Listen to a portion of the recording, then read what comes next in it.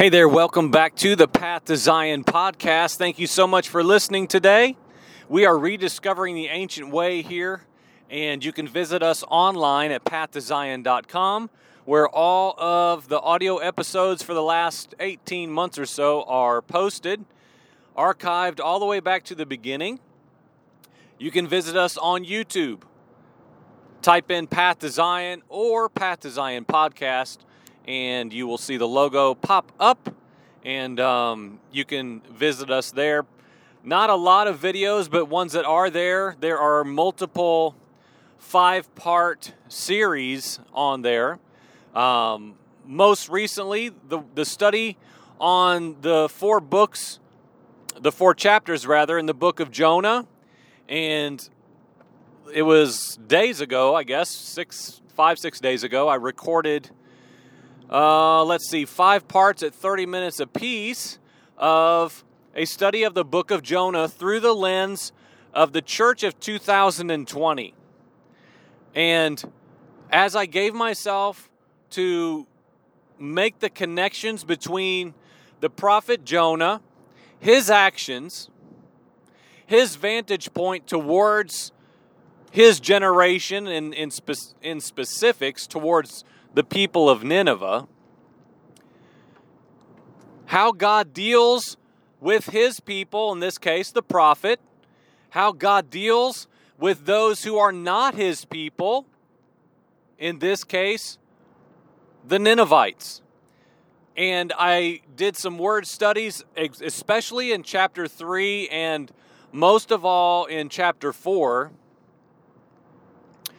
of the specifics within the plant growing to give Jonah shade.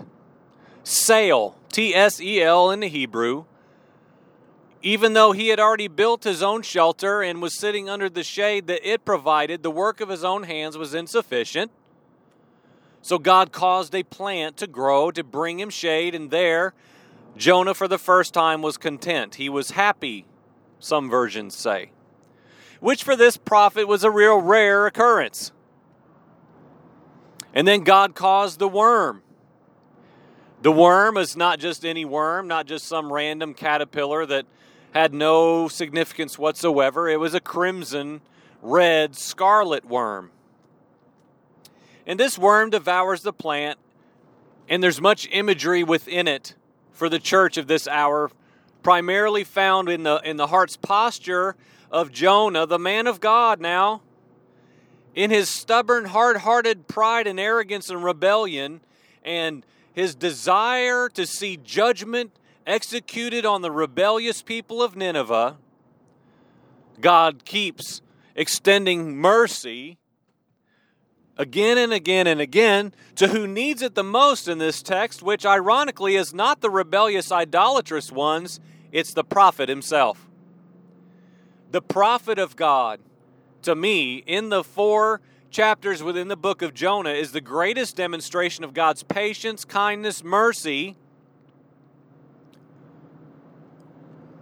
towards man, found towards the prophet.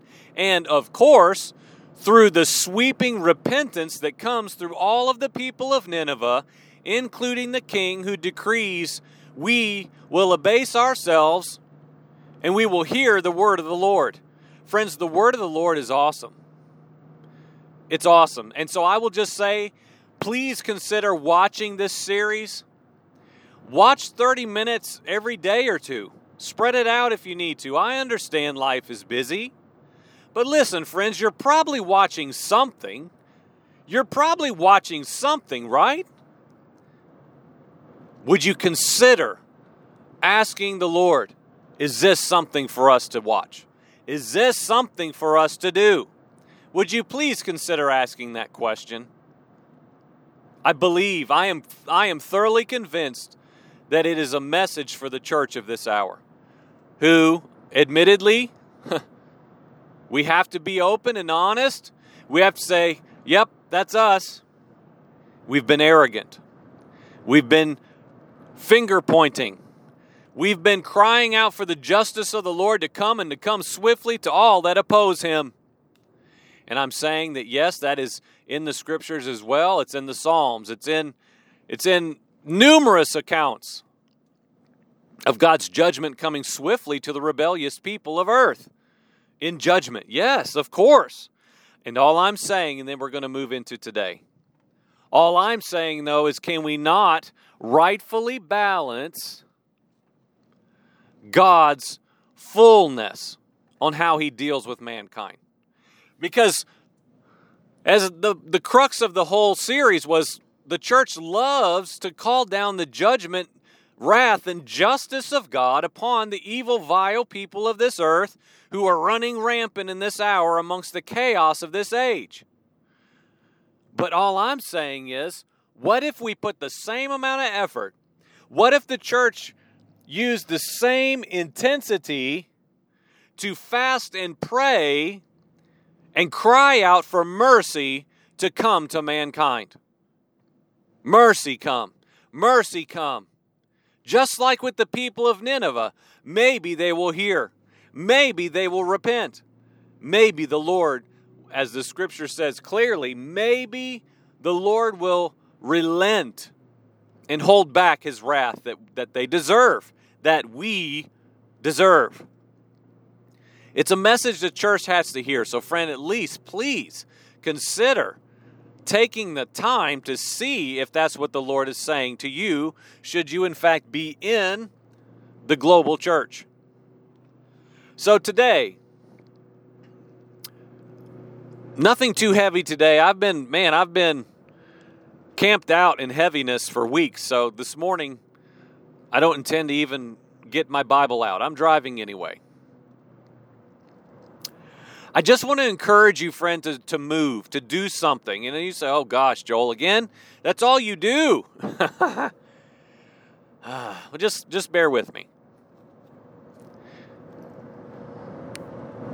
What things in your life are you just kind of stalled out in the actual doing, serving, giving? What things do you just wish deep down inside you would just actually get to a place where it is actually becoming something, instead of just, I wish I was, or I wish I could, or I know I should be doing XXX. What things in your life, even one isolated thing, what is in your life that, you know what? Man, it's just time to get to that matter.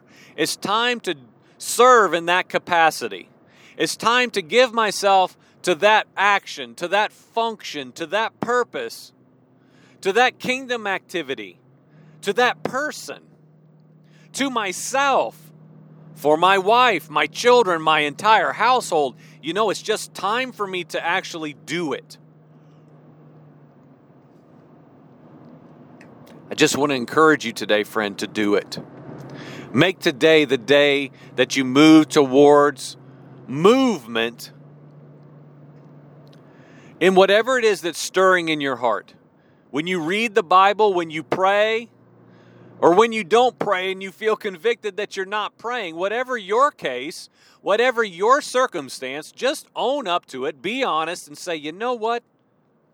It's time for some things to begin to move.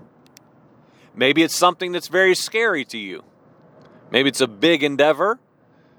Maybe it's something that would make you look very foolish.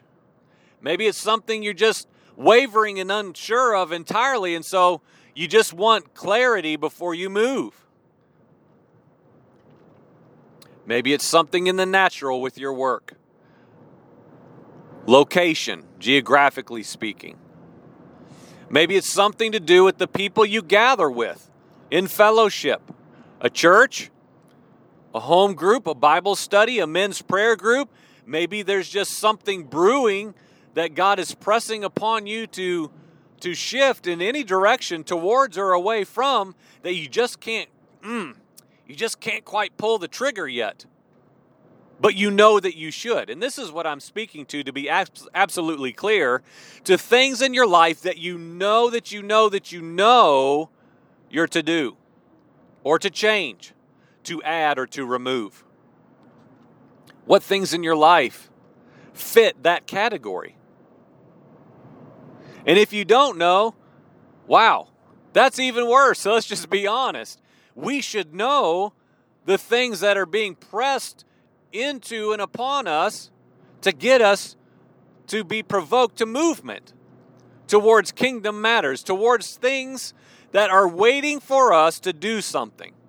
A brother spoke this last Saturday service at the church. Just for mere moments at the beginning of the service, he shared the Torah portion of the day, of the week. And just what he was sharing, I know it resounded with so many people, like it did with me. Just about movement, about moving towards the things of God in our life. That God will bring us opportunity, He will bring us people, He will bring us endless chances at different things that He desires by His own goodness that makes no sense, that He is waiting upon you, He's waiting upon me to actually carry out and usher in. That's how He functions. That is how God works. Yahweh has a council, and He has human beings, regenerated men. I mean, let's get real hard, right, on the Scripture. In the scriptural sense, He uses evil men to accomplish His will. He hardens the hearts of men throughout the Word to accomplish His will. This age and the one that's to come is dependent upon you. It's dependent upon me. It's dependent upon our children. That's why I want to posture and position my son, who's only almost 9 years old. I want him to be a kingdom young man. I want everything else in his life that I position him towards to be absolutely a distant second. Why? So that he knows from the very beginning his purpose. He's not here just to be a good, godly boy with a successful business and smart kids and a beautiful wife and a nice house. Going to church and reading his Bible once a week, that's not the goal. I want him to be a spirit man one day. I want him to be a young man that depends upon receiving the word of the Lord and communes with the eternal Father who's intimately acquainted with him. And I want everything else, even things we do on our farm, things that we would call wholesome, valuable, instill good qualities in him, in any of us, secondary. Secondary to what? The movement of the kingdom. I don't want to be a family that just talks about all the things of the Bible and how awesome they are. Oh man, that was cool when Daniel did this. Oh man, when Shadrach, Meshach, and Abednego, oh boy. We don't really read stories like that, like they're stories. I think it would be good for us to realize this is to be our story. This is to become our account, our testimony. Even reading Yeshua, it's not merely historical text. I'm not interested just in historically studying the God-man and things he accomplished. I want to insert myself into the peripateo of the Son, which is the walking as he walked, the physical walking on the earth. Things he did, things he said, miracles he performed, wonders, action. So this brother, a few days back, he was talking about, just like I said, a simple challenge to move, to do our part, to do our role. So many people are afraid of good works. They're afraid of righteous deeds. Well, you can't, your righteous deeds are filthy rags, so why bother? Well, we have to be mature people who say they're not worthless. It's just by comparison to the grace and mercy and forgiveness of God through the slain Lamb Yeshua Messiah. Yes, they pale in comparison and cannot earn me salvation. There's a difference between something that's entirely worthless and of no good to purchase our salvation versus not having any purpose at all.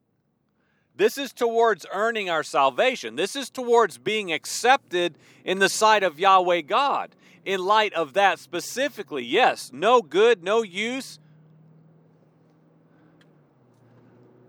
by comparison.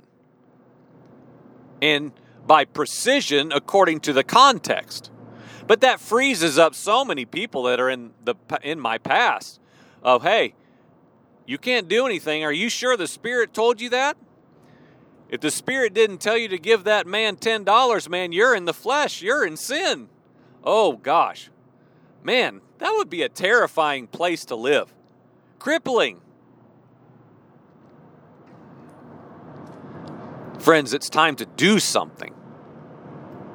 It's time to move. And he was talking about an automatic door. When you walk up to an automatic door, it has a sensor. And listen, this may be elementary in example and metaphor, but let's use it nonetheless.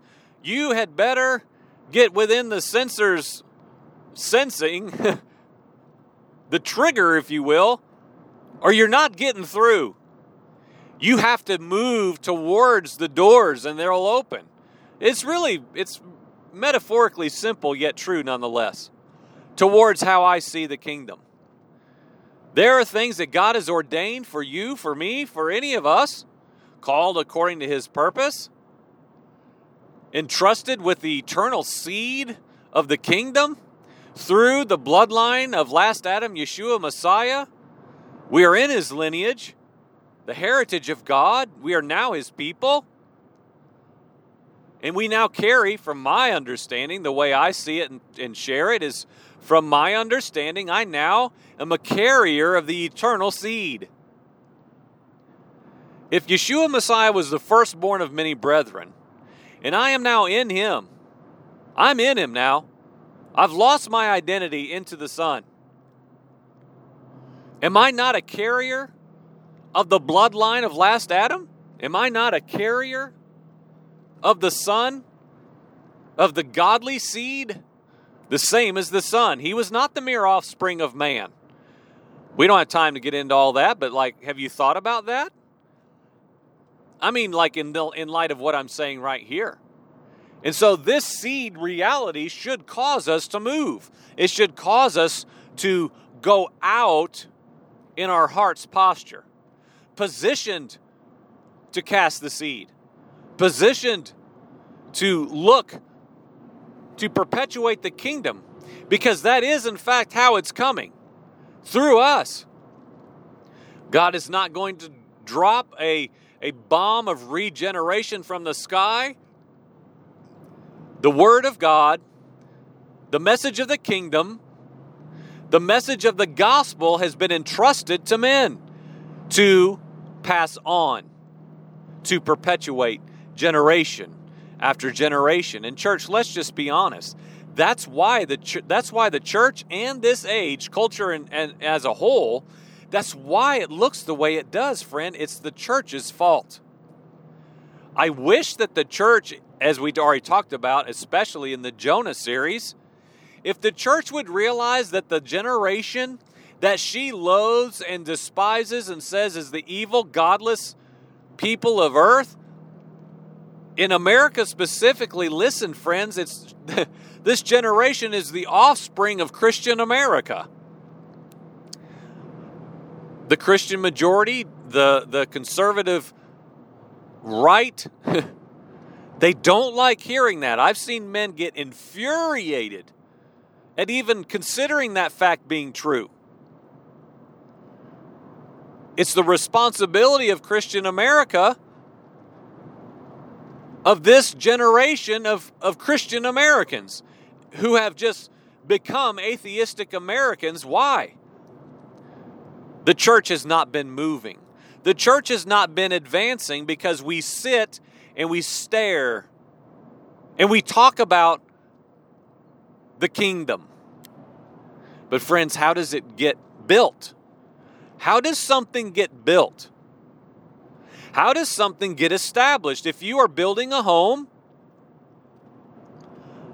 If you're doing a project on your home, you or someone else can draw up the best laid plans you can come up with, or a professional architect will draw up blueprints and they will present them to you as intricate and advanced as you want them to be, with every possible feature that you could imagine and desire. Or simple, whatever it is. So you have these best laid plans all laid out, and your friends come over and they look at them and they say, man, those are some incredible plans. I've never seen blueprints like that. Yeah, it's awesome. It's an awesome house, isn't it? Well, it's not a house, it's just plans. Oh, well, it's going to be awesome. And those friends come back over next month, and the plans are still sitting there on the table. Hey, brother, how's things going on your house? Well, we haven't really got to much yet. And they come back again. 2 months later. The plans are just sitting out there. They say, man, what's going on? Did you cancel your building project? Oh, no, we just, I just haven't really had time to get to it. Well, I thought you had all these plans made to build this home. You get the metaphor. We don't have to take this any further. Friends, the plans of the kingdom mean little. And I'm preaching to myself right here. The plans of the kingdom don't mean much if we don't tend to doing them. If we don't carry them out. If we don't put our hands to the plow. And turn over the soil of our own hearts, our own lives, and get moving to what? To prepare. And then get to building. Build, build, build. Establish something, church. So let's boil it down to you and me, shall we? I need to openly share who I am with others more than I do. Not just, well, you need to take a how to share your faith course, brother. You need to watch the latest video about how to evangelize. No, I don't. No, I don't. I already know what I need to do. I've already been given the blueprints. Friends, you probably have too. We've already been told what to do. We are the metaphor that I just shared about the blueprints sitting out and nothing being built. We already know what to do. We've been shown what to do. Now, are there people who don't know? Are there people? Probably yes. I want to be careful with my all-inclusiveness. Chances are very good that you know what to do. You just simply don't do it. That's true for me. Let's just be honest. Again, let's just be hard on ourselves and be honest. There's much to do. So friends, in closing, mark off some time and sit down and look inward. Who are you not going to with hope, purpose? Not just to evangelize them and check them off of your Sunday school challenge list, or wait for the invite a friend to church day, which you may not have anymore after all this virus business. You probably don't invite people to church anymore. You're just now meeting again, right? Maybe. There's not enough room. You've got to sit 6 feet away from one another. Come on, what foolishness, right? You can't sit next to each other. Let's elbow bump. Ugh. Moving on. A friend, a neighbor, a colleague at work. Someone with you at the store in line. Someone you look at and can't stand, and you judge and you say, man, look at that loser in your heart now. What about them? That was the story in that book of Jonah, friends. Is anyone too far? Who's too far? Who's too much? Who's too distant? No one. No one by our assessment, anyway. something to do, something to get rid of, man, something to rid your life of. Media, pop culture, music, movies, television,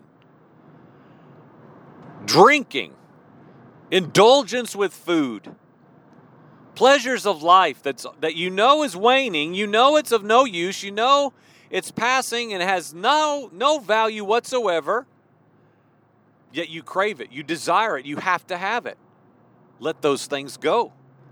Start with one. Start with one thing that you know God for days, weeks, months, or even perhaps years has been saying, you know what?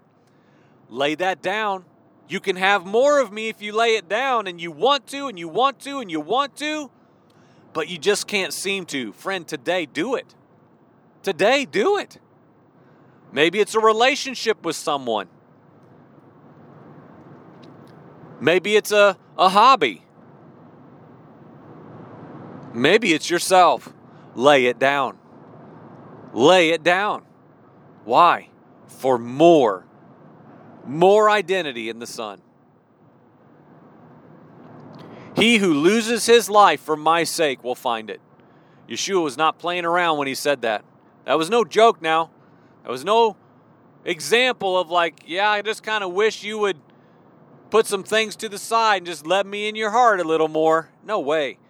When you crawl up into Messiah's side and you join in with his death, therefore, the scripture says, then you can join in his resurrection. The power of his resurrection is in the power within the death. So, friend, let's move today. Let's move. Let's do something that we've been holding back in restraint. Let's be a people of action. Let's be like Abraham, that when something impossible came to him and Yahweh says, you know what? I'm giving you a clear instruction right here, right now. And he says, yes and amen. We're going up. Come on, son, we're going. Period. Just like the other day on our whiteboard teaching at our house, the Spirit of the Lord spoke to Philip and to go to the chariot. And Philip, most versions say, he got up and ran. Friends, that's so simple, man. Our children can understand these things. Move, run. So let's do it today. Let's be a church. This is no cheesy slogan now.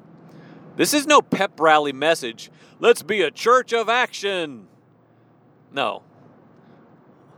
This doesn't need hyped up. This doesn't need hyped up.